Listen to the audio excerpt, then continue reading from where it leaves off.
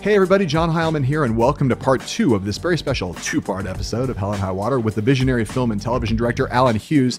In part 1, Alan told us all about Dear Mama, the epic 5-part documentary series he directed and has coming out soon about the life and times of Tupac and Afeni Shakur, the first episode of which will premiere at the Toronto International Film Festival on September 15th, and the rest of which will be aired to all of us, to the general public, on FX at some point later this year. They haven't set a date for that yet, but we all can't wait, at least if you're a fan of Tupac, and who isn't. Hughes, close friends with Shakur, and he talked about his experiences of knowing and working with the legendary rapper, being beaten almost to death by Tupac's gang member friends when there had been a falling out between Alan and Pac. He talks about the complex relationship of Tupac and his mom, Afeni, the famous/infamous Black Panther, the West Coast-East Coast feud that led to so much senseless violence in the 1990s rap world, and the somewhat mysterious, or maybe not that mysterious, circumstances surrounding Tupac's murder in Las Vegas over the weekend of a Mike Tyson title bout in 1996. If you haven't listened to part 1 yet, hit the pause right now and go back and check it out. And then, after that, smoke a bong hit, drink a beer, whatever, and come back here for part 2, in which we discuss Hughes' groundbreaking career, including hit movies he directed like Menace to Society and Book of Eli, starring Denzel Washington, and his 4-part HBO documentary series that sort of changed the game for docs across the premium streaming and cable stratosphere. That show called The Defiant Ones, about Jimmy Iovine and Dr. Dre, two titanic figures in the music business and in popular culture more broadly. Hughes also gives us the lowdown on what's going on. The Marvin Gaye biopic that he has in the works. There's a script that's been written. There's even been somebody, I believe now, chosen to play Marvin Gaye. I can't see who that is, and Alan won't either, but that movie is going to go into production in 2023. We get to talk to Alan about his ideas about the movie here in this podcast ahead. That is a real treat. I don't want to waste any more of your time talking about what you're about to hear. Let's just go hear it. And so without any further ado, here we are. Here we go. Part 2 of our talk with Alan Hughes on Hell and High Water.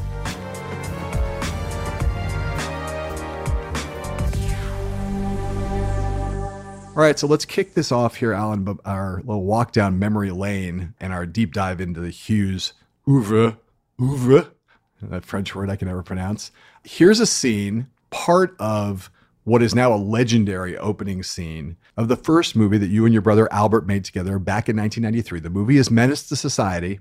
And just to set that scene a little bit, we are in a convenience store in the inner city with 2 young African-American men who are about to engage in a pretty horrifying act of violence. This is it. First scene, or at least part of the first scene, from Menace to Society.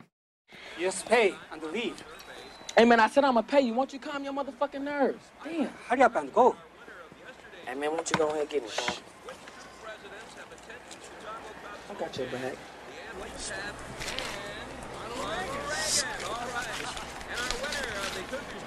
You get my change.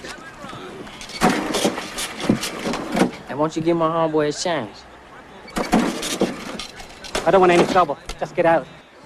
Can't stand y'all. I feel sorry for your mother.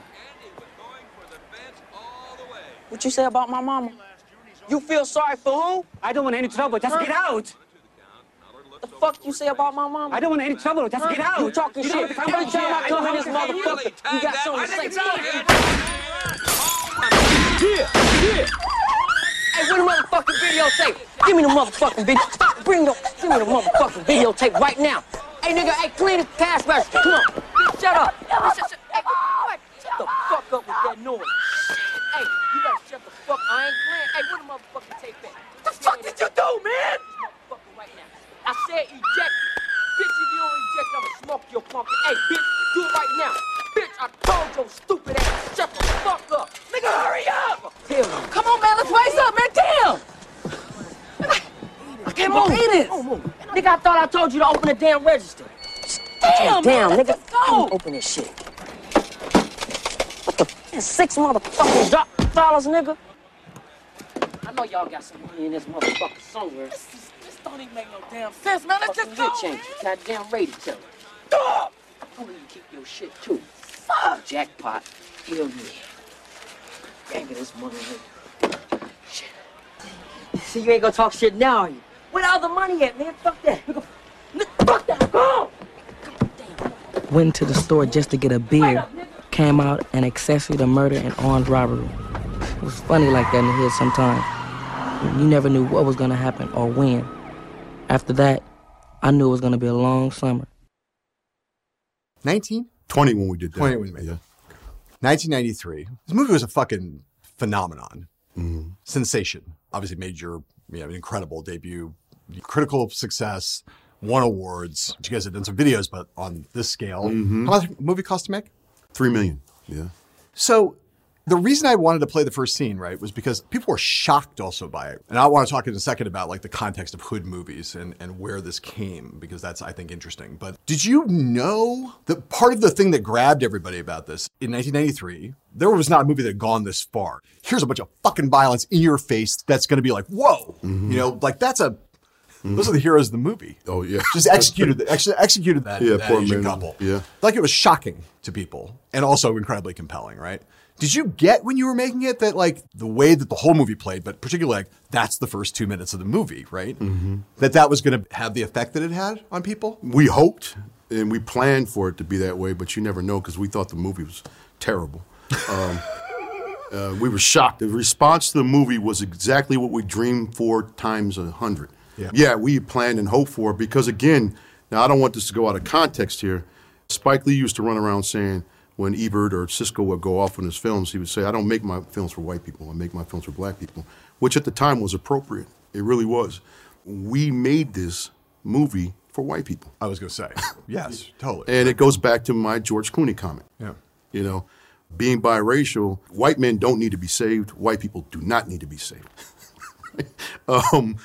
But you do need to wake them up to understand or feel and empathize or sympathize, whatever that thing is, so they can go, oh, I didn't know that. And it has to come with a punch in the mouth, usually, and I don't mean that literally.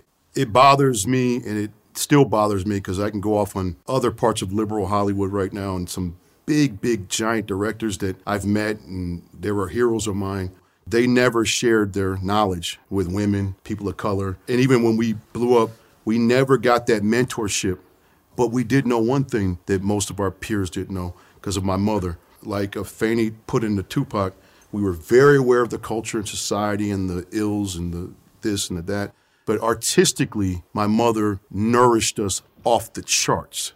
And she's an Armenian woman, and we grew up in black communities. But when I say artistically, we got the art from clearly in spades from the black side, right? Yeah. But from her side, what we got was an understanding of like repetition, practice, studying things that if we wanted to be swimmers, there's no black swimmers because there's no swimming pools in the inner city, right? My mother was smart enough to find a way to get us the equipment. That's what set us apart from our contemporaries at the time, was that we had a thorough understanding of the power of cinema. I don't think that we were good yet when I look at that scene, but we had an understanding of the power of and one of my obsessions of sound and how to move a crowd to get them to wake up to understand. Doesn't matter how good the story is, it's the execution of the story.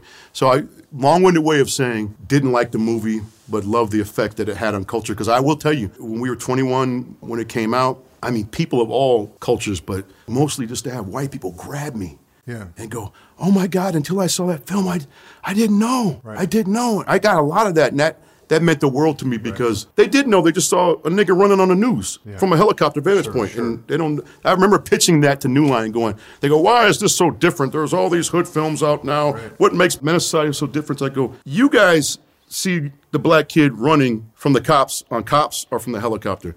Why is that kid running? I remember saying that. Yeah. Who is that kid? Yeah. How did he get that way, 88, Colors comes out, the movie Colors, right? Yeah. Dennis Hopper directs, Sean Penn, Robert Duvall. It's a story about the LA gang thing. It's the Daryl Gates, Rampart kind of world. But it's a white movie. Mm-hmm.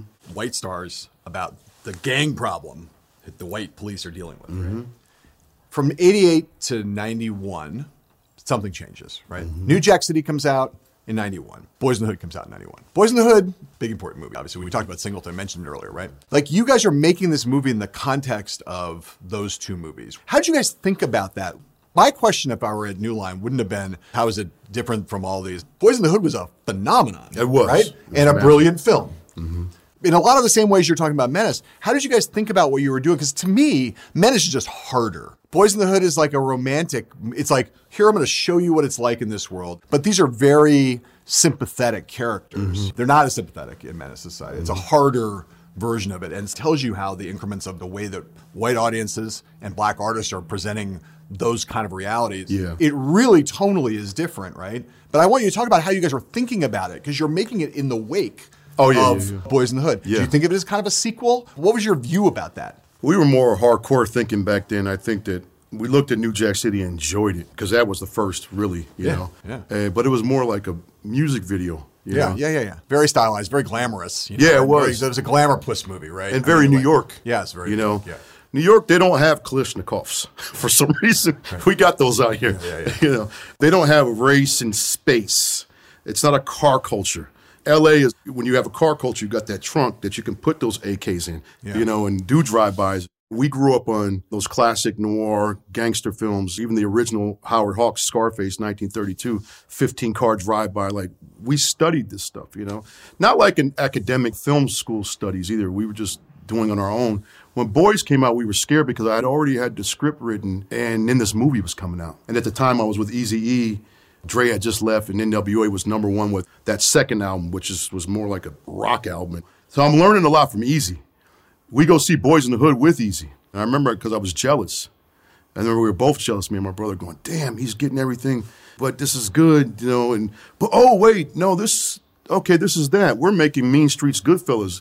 It made us double down on the heart. And what I learned from Eazy, through osmosis, it's funny, we don't talk about like other forms of learning. I learned a lot from being around people, not them going, you should do this and do that. But Eazy was a theme guy.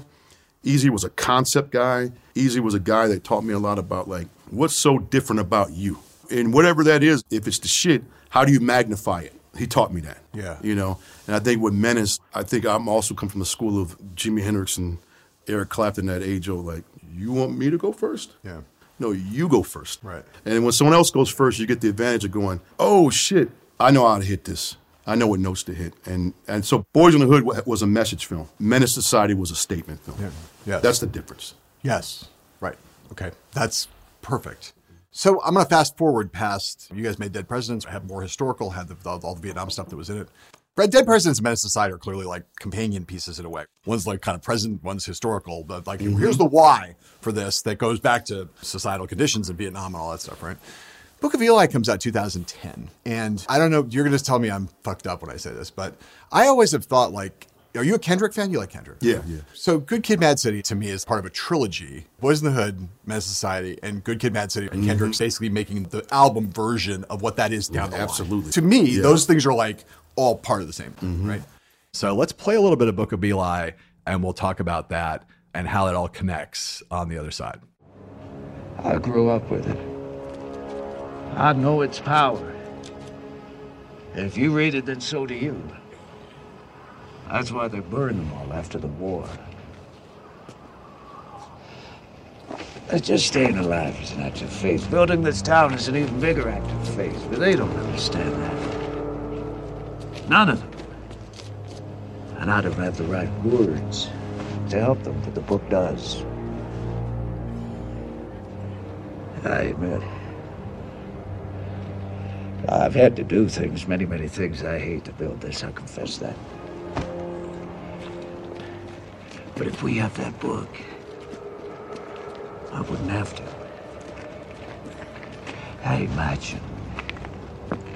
Imagine how different, how righteous this little world could be if we had the right words for our faith.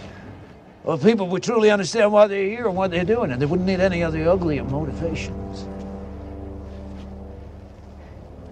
It's not right to keep that book hidden away. It's meant to be shared with others. It's meant to be spread. Is that what you want?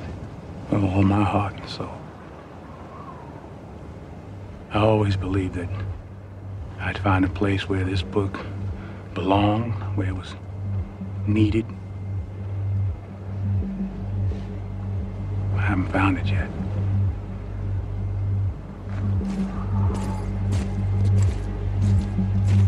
I love this guy. First of all, Denzel. Oh, my God. You know, and Gary Oldman, two great actors. Denzel's like Jesus. Oh my God. He's like a superhero Jesus, right? You know, incredible fight scenes in this movie. The book is the Bible.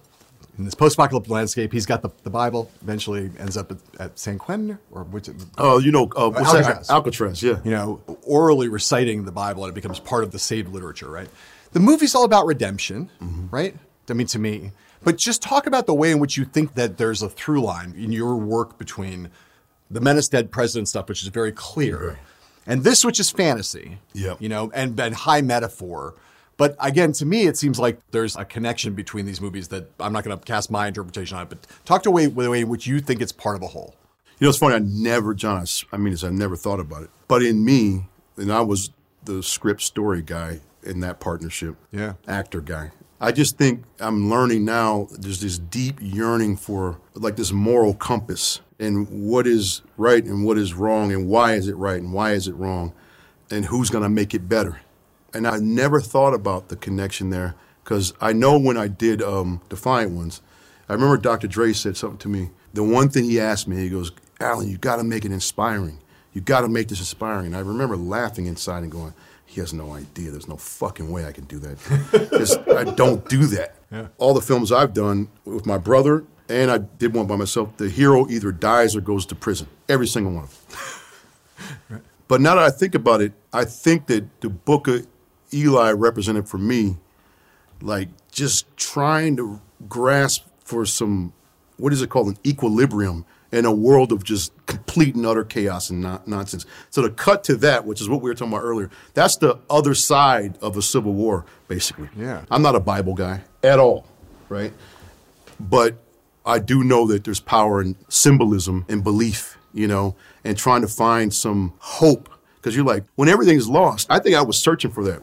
I'm always struggling with that thing, like what we were just talking about, like, I want to go to Spain. Why do I want to go to Spain? Like, this shit it's a wrap, right? Yeah. This culture's finished. Yeah. But, Alan, you don't want to stay here and fight the fight? I'm not saying I won't scud missile in, but, like, where do you find the hope to move on? What that character, like, why is he moving on? Because he believes in something so near and dear, and there were moral things. Yeah. I didn't care that it was the Bible that I absolutely don't believe in. Right? Yeah. But the actual concept of the Bible, I think, is a great idea.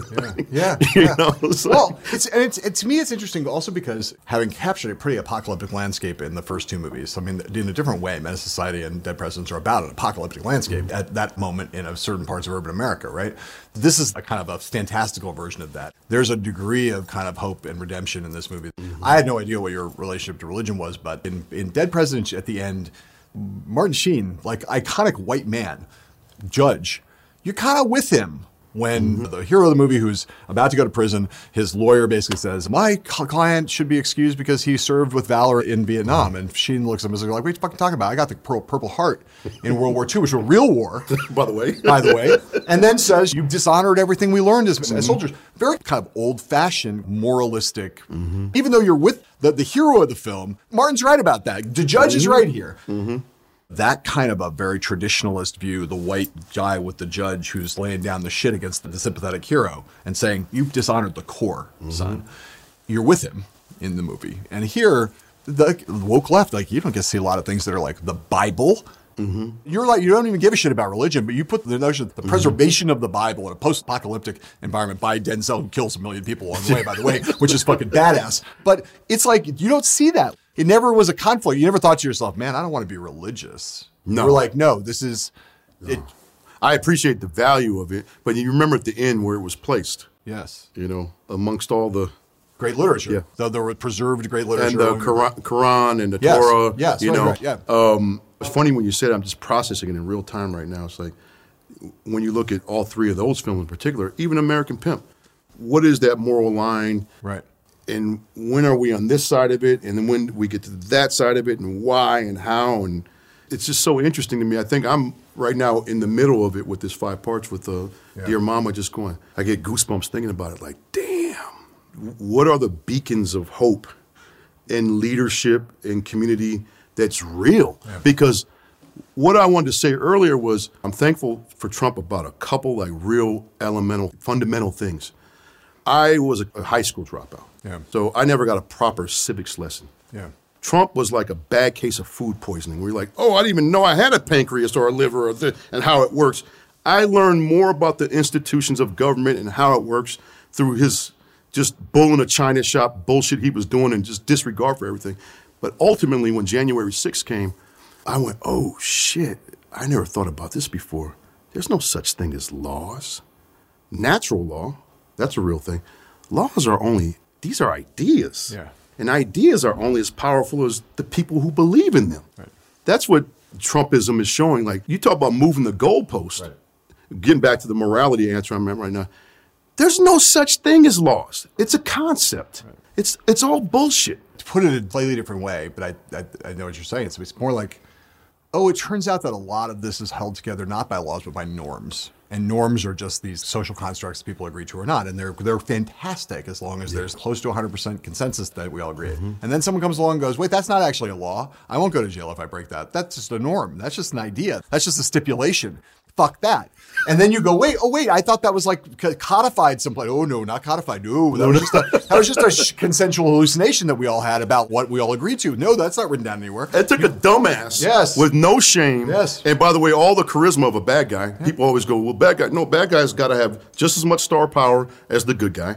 So all that star power, dumb as fuck, absolutely no shame. To smoke that out. I would say you kind of actually had to be all those things because everybody else is kind of like, well, if they thought about the norms, like, well, those are important. I'm going to stick to those. It's like anybody who actually understood what a norm was kind of like, I should probably abide by that. You got to be a dumb fuck to be like, well, I don't know what I'm doing. I'm just going to do whatever the fuck I want. It's all id. Yeah. It's all id. It's just like I want. All right. I don't necessarily want to take an ad break, but we have to take an ad break. So we're going to do that. And we'll be right back on the other side of these messages with the one and only Alan Hughes here on Hell and High Water.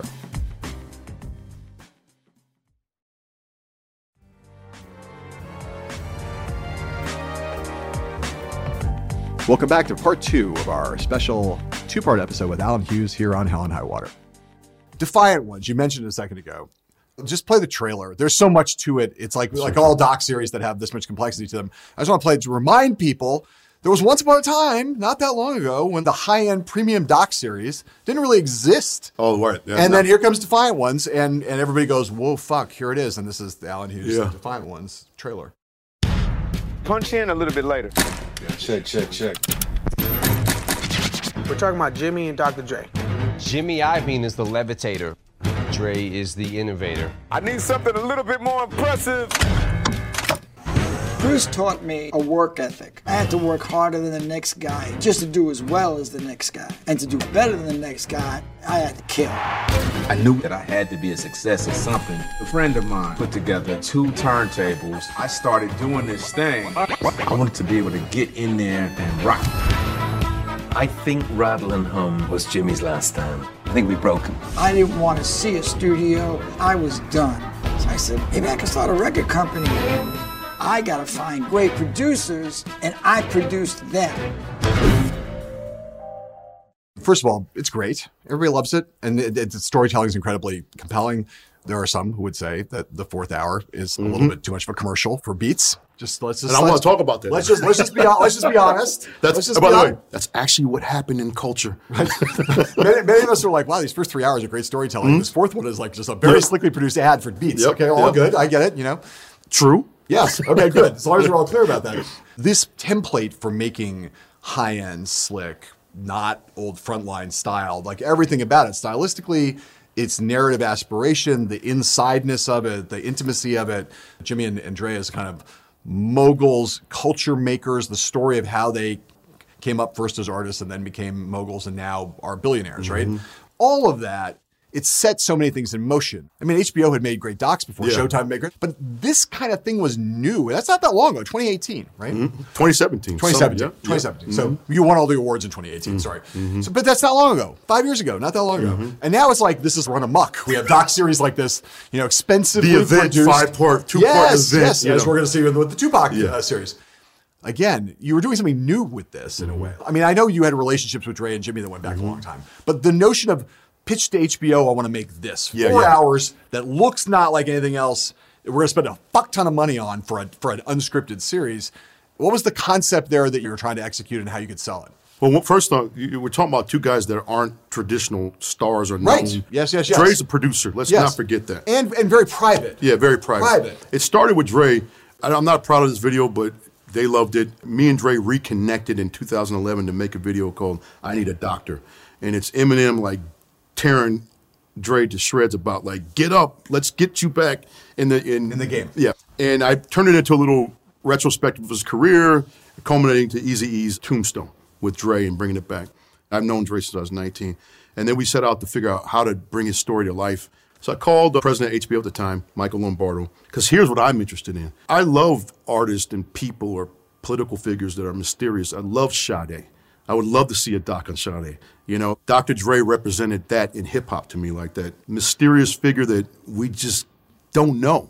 Yeah. So he was in. Called Michael Lombardo, HBO, and I said, what if I told you I can get the most enigmatic hip-hop artist to open up about his life? He goes, who? I said, Dr. Dre. I've never heard this over the phone. He said, green light, but we got one problem. Jimmy just walked out of here with an Interscope documentary. I said, I'll call you right back. Because I went, oh, shit. One of my favorite documentaries of all time is The Battle Over Citizen Kane, and it was PBS. And it told the story of William Randolph Hearst, older than this other prodigy, Orson Welles. Both doted on by their mothers. Yeah. Both brilliant in their own ways, and how they told a dual story, and when they collided, they destroyed each other. And I knew that when these two met, Jimmy and Dre, they didn't destroy each other. You know, went to another level. Right. And I knew another thing about Jimmy. I said, this little motherfucker right here, who's a rock star in the corporate music business, yes. I said, he'll translate. A lot of times these guys don't translate. Most suits don't. They don't translate. No. I said, Jimmy has something that none of these guys have. Jimmy, I knew, was willing to go there and pop shit. Yeah. Now, there is no Last Dance without this thing. Yeah. Because I know Michael Jordan was like, talking about shivering about talking about anything. Yeah. It opened him up to, oh, we can pop shit and we can still be sexy. Yeah. Like that concept of you being in a doc and even having your enemies talk shit and you fire back, that had never been done. I mean, another way in which you broke the mold here, or introduced the new era. By the way, just even cursing at will. Yeah. I mean, something as simple as cursing at will. Sure. Why did it take that long to for people to talk the way you talk, you know? Yeah, sure. So I knew the fish rots from the head. If Jimmy was down, you make a pact with your subject. And I also knew something, because I'd rather see a documentary than watch feature film. I love docs. Right. I said, wow, why is it like, of 100 and something plus years of cinema, this is the only medium in cinema that has, it just stays in the same thing. It's not innovative. One, it's becoming more entertaining than the actual scripted stuff because it's real people we're dealing with. And I knew all these things going in, but I also knew the cultures. I knew both sides. I love both sides. I love rock. I love hip hop. Yeah. I knew the cinema I wanted to bring to. I knew I get to do things with Ennio Morricone's music I've always wanted to do. A lot of that shit came in the moment. But what I really noticed, the innovation that really came, was when everyone was trying to get me to use effects and digital and animation and whatever. And I just kept going, nope, if we couldn't cut it on a flatbed 70 years ago, analog, I'm not doing it. And I saw a moment in my favorite documentary, Errol Morris's Fog of War. There was a split second that Bob McNamara, it lingered on him for a split second. Yeah. And I went, what is that? Oh, I know, I'm gonna fuck with that. Because I'm dealing with all these legends. So I told my crew, I go, even when I say cut, don't cut the camera. Leave it on, leave it on, leave it on. And then in the cut, we started developing what I call an empathy cut, where it just got like this, got like that, then it turned into that, then it turned into this, and then it turned into... And what you're seeing is all the subtext past the ascots, and anyone who had that veneer, it's gone now. Yeah. You know, there was that one wonderful moment where, and I say wonderful because it's very revealing, where Jimmy's just, we cut to him, he's just on his phone, and I'm like, you want some water, Jimmy? I'm like clearing my throat. Nah, I'm fine. He's not even looking at me. And he gets up and walks out of the frame, and the chair's just sitting there. And then 5 seconds later, he comes back and sits down, puts his phone down, and he starts to smile towards camera, and then you pre-lap audio from him at 2024. And I was like, that's another version of the empathy cut. Right. And I was like, oh, shit, that is more revealing. By the way, I don't know what I'm going to use or not. I'm not trying to catch anybody. Of course. I'm more proud of that film than anything I've ever done because, you know, I was coming up on 45. I think in your 50s is when you're writing and storytelling, or they say attorneys, like you're in your prime. Yeah. And just to finally get through the dysfunction of a twinhood with my brother, a partnership of filmmaking, and finally get to go, man, getting my ass whipped one time too on a movie that was a disaster and just going, fuck this shit, man. Like, I'm going in. I'm going in because I know this medium right here should be right here. Thank God HBO got behind it because I wanted to market it. I wanted to eventize it. I loved Defiant Ones. Thought it was great. I loved the fusion, the place where art and culture and business, that mogul power thing. Power is like my topic, right? Defiant Ones to me is about power, how they translate artistic achievement and inspiration and currency into business power. Not that complicated, but that's what it is, right? And I was also watching the Tupac footage you sent me. I'm like, man, these are really different movies. The Tupac thing is just we haven't shown any of it, but it's very gritty. I mean, I know there's going to be famous people in it, but you watch those first couple reels, it's all like normal people. I've never heard of these people. They're all really compelling, but man, it's gritty. There's no sheen. There's no shine. It's like different, right? I want you to talk about that difference because I think it's super interesting that these are the two doc series you do it in a row, and they're so different, and they're also about two dyads, right? One's about the Jimmy Dre dyad, and others about Pac and his mom. I want to get into that difference and how you're processing that. You know, one thing that I am obsessed with since I was 5 years old, or as far back as I can remember, is iconography. Obsessed with it. Yeah. Whether it's the first time I saw Bob Fosse, into Michael Jackson, before Muhammad Ali, Bruce Lee, whatever it is.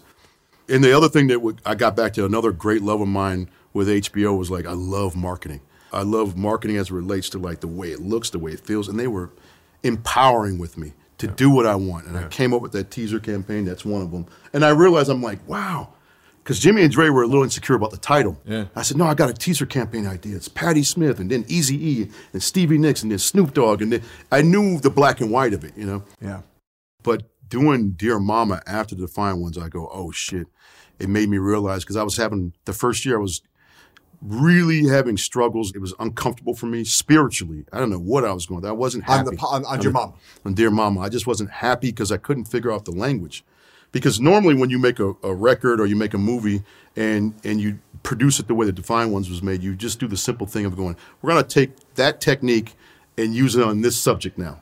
That would be the smart thing to do. But I was like, nah, there's no way I'm taking that. And the technique had, unfortunately, because it was so popular, every night, every week, I see this so-called empathy cut or clap stick, and I'm like, God damn, like, Defiant Ones was just a well-produced rock album. It was overly produced almost, right?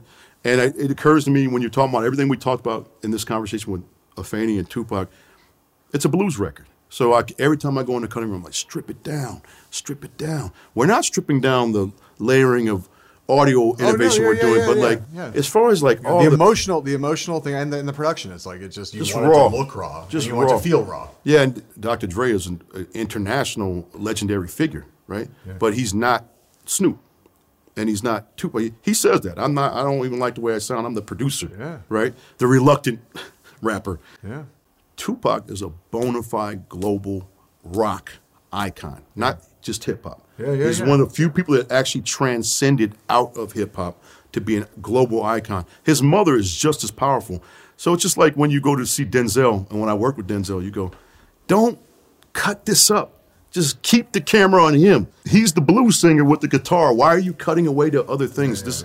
I believe in performances.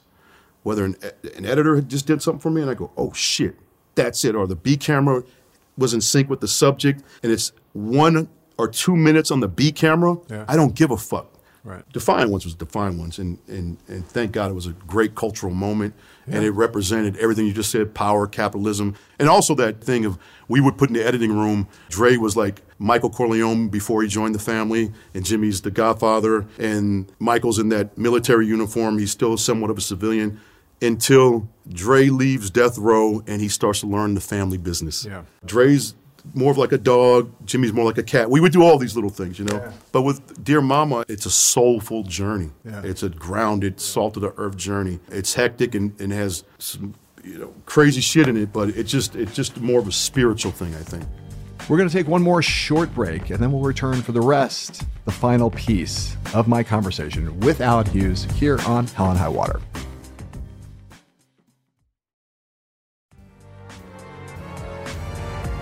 Welcome back to the final part of our special 2-part episode with Allen Hughes here on Hell and High Water. Last topic, you love performers. I said at the very beginning, I said, you've got these two big, basically like swan song kind of things. I don't know. I'm not telling you should retire. I am. Although I can imagine retiring. You do Tupac and then you do this other thing, which is the Marvin Gaye biopic. And you say you love performances, but you just go poke around the internet. It's not like there's a vast quantity, but a couple things are incredible. I want to play this. The acapella. Oh my God. It's fucking crazy. How they fucking dug this out. Ooh, I bet you're wondering how I knew about your plans to make me blue with some other guy you knew before. Between the two of us guys, you know I love you more. It took me by surprise, I must say, when I found out yesterday. Don't you know that I heard it through the grapevine? Not much longer would you be mine. Oh, I heard it through the grapevine. Oh, I'm just about to lose my mind. Honey, honey, well.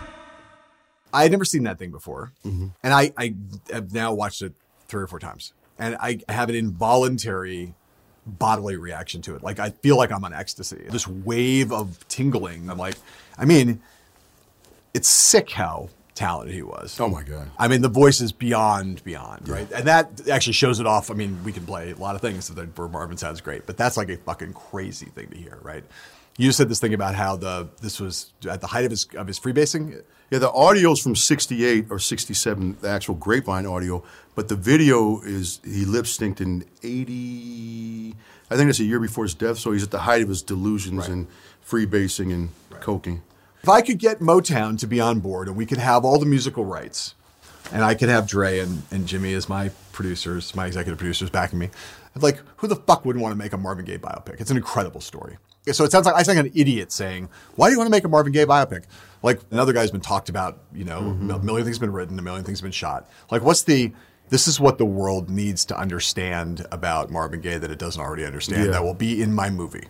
Well, I didn't know at the time, but, from as far back as I can remember, there was something about him and what you're saying about his voice where I was like, I don't know why I'm fucking with this dude, but I'm fucking with this dude. Like, I feel him. I feel his pain. I feel his joy. I feel his...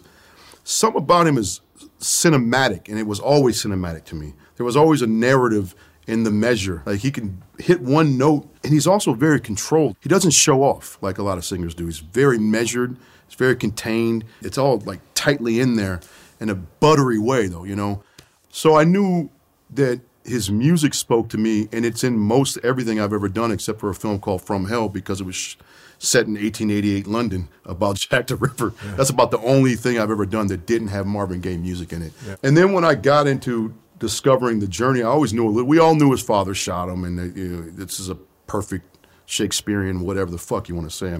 Not perfect, but perfect for storytelling, right? But when I started digging deeper, and I go, oh my God, this guy comes from this crazy, marginalized, holy roller Pentecostal religion that's almost an Amish sect of black Pentecostal Christian church.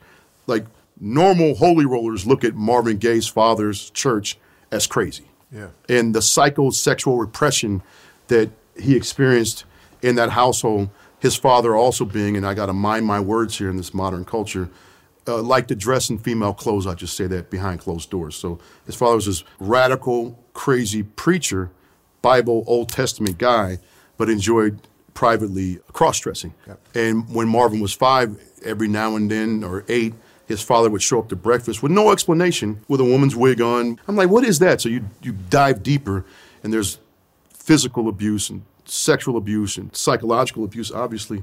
And then what happens is there's this guy, this vulnerable, sweet soul that doesn't know how to accept love, doesn't know how to embrace real love in his life, but ultimately becomes the greatest communicator of love songs that ever lived. And also a sonic genius. If you hear the whole album, I Want You, and you hear the layering of his just vocal alone, that had never been done before. Usually background vocals or melodies and counter melodies were done by other people. Yeah. He says this schizophrenic, so there were voices. In the alchemy, I'm fascinated by sonic geniuses, but the fact that he was able to transmute all this pain into these most sensual love songs you've ever, that's probably the number one thing about him that drew me to him, is that the sensual, like all the senses get activated when you hear him, feel him. It's not just a love song. It's something deeper and more profound, and I wanted to explore where did that come from? And you find out, as it is, that it's very complicated. There's a tremendous lot of pain and obviously and trauma, like unusual. Yeah. You know, I'm fascinated by any black genius because, and pardon my expression, we all have what I call pedestrian traumas, which is we've all experienced some level of psychological, physical, or sexual abuse. Everyone, every culture, right? But to be here in this country and be black and to be like another 5 layers underneath something that no one can relate to, and to be that, what Tupac said, the rose that grew from the concrete, I think Marvin's a better exploration of those themes. I guess the question is, because there's so much of that Shakespearean element to it, like the Tupac series is obviously going to be very deep and very personal, but also has maps against these racial issues, these economic issues, the other issues that we talked about, and that will feel very contemporary. I don't know if you have a name for you. Do you have a working title for it? What's going on? What's going on is the current working title. So is What's Going On just like a biopic in the truest sense, where it's like, yes, it might have some contemporary resonance, but what I'm really doing here is a deep psychological, historical excavation about this guy? Yeah. Or are you thinking about it more in the context of the Questlove Summer of Soul thing? Yeah. Which is obviously not fiction, but has that like, hey, here's a snapshot of a moment that has a lot of current applicability. It's the doc, but you could do that with Marvin, where like really focus on that period of 72, 73, like, and be very socially conscious. Or you could go really deep on the psychological. I guess that's the question. Like, what does your heart say about what this wants to be? Deep on the psychological, because it occurs to me with Marvin that you're really talking about, and I don't say this a lot, and I think people that say this, it always sounds pretentious. You're talking about a prophet. You know, you're talking about a guy that has that ability, and the conflict we're talking about is his mortal trauma. You know, he has the ability to move that stuff out of the way and to transmute these messages, like what's going on. I've literally played that in my yard. I'm in nature, you know. Whenever I play What's Going On, I swear to God, the birds come in lower, they fly differently. There's just something about that album that is ethereal in ways I've never heard or felt, vocal, all of it, you know. So I think there truly was a prophet there that his mortal soul and sins and sex conflicted with. Yeah. And I love studying that. Yeah. Tupac the same. I think Tupac is a prophet. He just got cut down too short. And I don't say that lightly either. I think there are some people like Muhammad Ali, like Richard Pryor, like Bruce Lee, that your friend RZA referred to as a minor prophet. Yeah. He said, this major prophet's a minor prophet. I go, why you give Bruce the minor prophet? Right. That's what I want to explore. Like, there are these individuals that have that thing. When the stars line up, they know how to move this shit aside, and they become this terminal. And Marvin, what I love about this what you're talking about with him, he's aware of when something's coming through him and when it's him. It's two different things, you know? So here I want to play one last piece of sound, just because you mentioned it so much, right? So 50 years ago is also What's Going On, right? It's the What's Going On. Wow. So that's been around on, it's been floating around. I want to play it because it's something you said right now. It'll be the last question, and we'll get out of here. This is a live performance. 1, 2, 3, 4.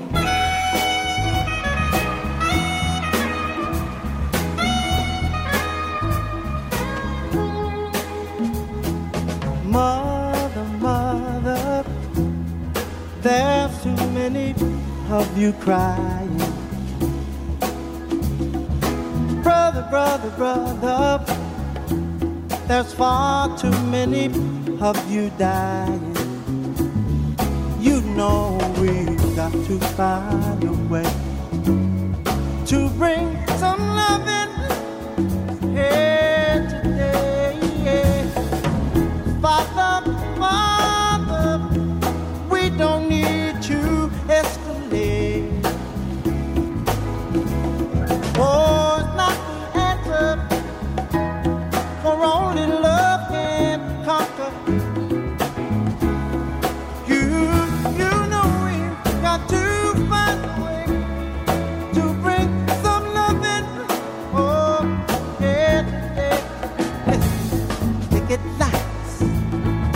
Picket sight, punish me with brutality.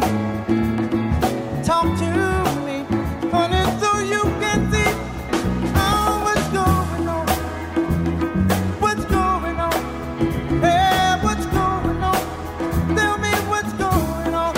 Ooh. So you're watching him here. As you were talking, it made me think about this. I never saw him live. I've only seen some of the video, and I've seen this. It's a good performance. Me neither. It's a good performance. But the thing about that is the first 3-4 seconds of it. You were talking about the birds coming in lower when you play What's Going On, right? You watch the audience. They're not just into him. There's like a magic spell thing going on with the looks on their faces. Oh, yeah. It's not like I'm at a concert, I like Marvin Gaye, but he's moving them in a way that's not just normal, we're standing up to applaud. There's just something like going on there, and it's something about the magic of that song, and it gets a lot of attention because of its social commentary, because the album was obviously of this moment, and he was very conscious of writing this record that was 1971 and everything was going on. How do you cast it, man? Because toughest thing. It's the fucking if you're doing the deep psychological dive and you're trying to capture the guy who could sing Heard Through the Grapevine like that a cappella and who makes the bird swoop in low and does that pixie dust thing to those people in the audience. When we were making the Game Change movie, there was a moment where we talked about, it was going to be about Obama and Clinton. And Richard Plepler at HBO said to us, we can't fucking cast Obama. He's in the White House right now. Shit, he's Barack Obama's first black president. He's in the White House right now. No one could play him. No one could play him. You'll be like, wait, that's not, you could get someone to play Sarah Palin. She's not on TV every day, and she's not the first black president of the United States. The casting thing in these situations is always hard. But that magic, that stuff you just described and that we just saw, how do you fucking solve that? I love you pointing out what the audience is feeling. Yeah. Music and voice, when it's in its purest form, is a spiritual language. When you see him right there, you go, that's what I mean. He's a prophet. Yeah. He's communicating that the birds flying in low is not the social conscious part. No. It's he says it. He goes, I deliberately made the album easy listening to traffic in these heavier themes. Yes. What I did this in Defiant Ones that hasn't been done before, just at face in music, and I'm doing a lot with Tupac, as I get the multi-track, take the multi-track, so I got all the vocals, but I start to score the movie with few elements of the classic song, and then I start to deconstruct it, reconstruct it, whatever, use the audio. Later in a Death Row sequence, we start, when it gets dark at Death Row and Defiant Ones, you hear Marvin, I can't do it. The magic of his music is he has this whole background that's just all ethereal chanting. I've taken it out, John. It's not the same song. It's the thing that does that thing that you're talking about, but he can do it in one voice as well. My point is, on the What's Going On film with Marvin Gaye, I have all his raw multi-track vocals. 50% of the magic is just to sit there and listen to it. You think that Grapevine is incredible a cappella? Wait till you hear all of it and the background vocals, the harmonies, the counter melodies and melodies. That's the power. Then you got to get the guy in pocket. Now, whether he can sing or not, that doesn't matter. We have the real Marvin. It's whether he can embody that mischievous, emotional, intelligent, tortured soul. Crackhead prophet, dude. Crackhead prophet. Crackhead prophet. Crackhead prophet. That's going to be my new t-shirt. That's an easy thing to do. Free bass prophet is what that is. Basshead prophet. Basshead prophet. That's it. T-shirts we're selling. We'll get De La Soul to come in. My Marvin was a basshead instead of my brother's a basshead, right? I love that song. That's hilarious. It's a great song. I promise, I swear to God, I'm going to ask you this question. I'm not going to hold you to the answer. I understand this is a bullshit answer, okay? That almost certainly will not be true. But if you right now sat down and said, okay, we might have the Marvin movie done by 5 years? It'll come out 2024. So you're going to start shooting it next year? Yeah. Yeah, for sure. Shoot in 23, have it out in 24. For sure. Okay. But we have some good leads. We have to find the guy. That's the thing. Yeah. That's the thing. Yeah. That's we don't find it. It's a greenlit picture. It's greenlit. That's why I don't think it's coming out in 2024. Because I don't think you're going to find the guy in 2024. You may be right. I'm just skeptical. Me too. I tell you what. A very hard fucking thing to do is cast. Last answer for you. Yeah. God bless whoever the powers that be and how it worked out. But it's an unprecedented deal. It's a greenlit movie. Yeah. Barring that. Yeah. So it's in place. Yeah. Everything's in place. So if it does come out 5 years, you'll know that we didn't find the guy. Well, it's one of the things about being the team from the Defiant Ones. That's how you get a pre-greenlit movie. You got to get Dr. Dre, Jimmy Iovine, and Allen Hughes, and get Motown to sign off on all the music rights for all the Marvin Gaye. That's you get that together, you get greenlit too. No problem. I got to say something. It's a good film school lesson. It is. How do I get a greenlit film? Well, let me tell you. Here's what all you got to do. Here's the greater film school lesson, because I went to recovery after the Defiant Ones for 30 days, not because I had a drug addiction, but because I was fucked up. Okay? And in what way? What's that thing, that concept of dark soul what is it called? The Dark Soul of, I'll get back to it. Like when it's almost a midlife crisis, right? Right. And I also was dependent to sleep. I was dependent on Xanax, which I didn't realize what benzos do to your brain ultimately. And I also need to get away from those two for a while. Yes. But I was that could just be a vacation, just to let you know. Like you get away from them just by going. No, you got to get way more sophisticated than that with them. Like, no, I'm fucked up. I'm in recovery. I got IVs. Literally went to recovery in the summer when it came out. This is the greatest film school lesson. Way after I learned all the lessons I learned on that film, we were going to go meet Berry Gordy to finally solidify the deals. Me, Dre, and Jimmy. And I'm on point now, like I got all my little proclivities in check, and I'm not saying like addictions, I'm just talking about bad habits. Yeah. And I said, you know what? It's Berry Gordy, it's the top of the hill in Bel Air. We're trying to close this deal with him. It's never been closed, even though people thought they got close in the past. I'm going to show up 45 minutes early. So I drive up to Bel Air, and I'm rounding the corner where Berry Gordy's mansion is on the hill there. And as I'm rounding the corner, is that Jimmy's Maybach parked right there on the street? I drive by. It's Jimmy sitting in the back of his Maybach, and I'm like, he was here before me? And I drive around to turn around and park, and further down the street is a tree, and underneath it was Dre's bulletproof Cadillac SUV. I just, Dre? Dre's here? One of the biggest epiphanies of my life, or whatever, Oprah's aha moment. I go, these motherfuckers have been famous and hits many, many times over. This was 2018 when this happened. Yeah. I said, they're billionaires. They're here before me. I said, this is not just a blessing, or they're just talented. This is that Woody Allen line. 90% of it is showing up. Hell and High Water is a podcast from The Recount. Thanks again to Alan Hughes for being with us. Remember to check out Dear Mama, Alan's 5-part series about the life of Tupac Shakur that premieres on FX later this year. If you like this episode, please subscribe to Hell and High Water and share us and rate us and review us on whatever app you happen to use to bask in the splendor of the podcast universe. I'm your host and the executive editor of The Recount, John Heilman. Grace Weinstein is a co-creator of Hell and High Water. Matthew Kaplowitz is our video editor. Christian Castro-Russell produced the episode. Margot Gray handled the research. And the one and only Marshall Eisen is our executive producer.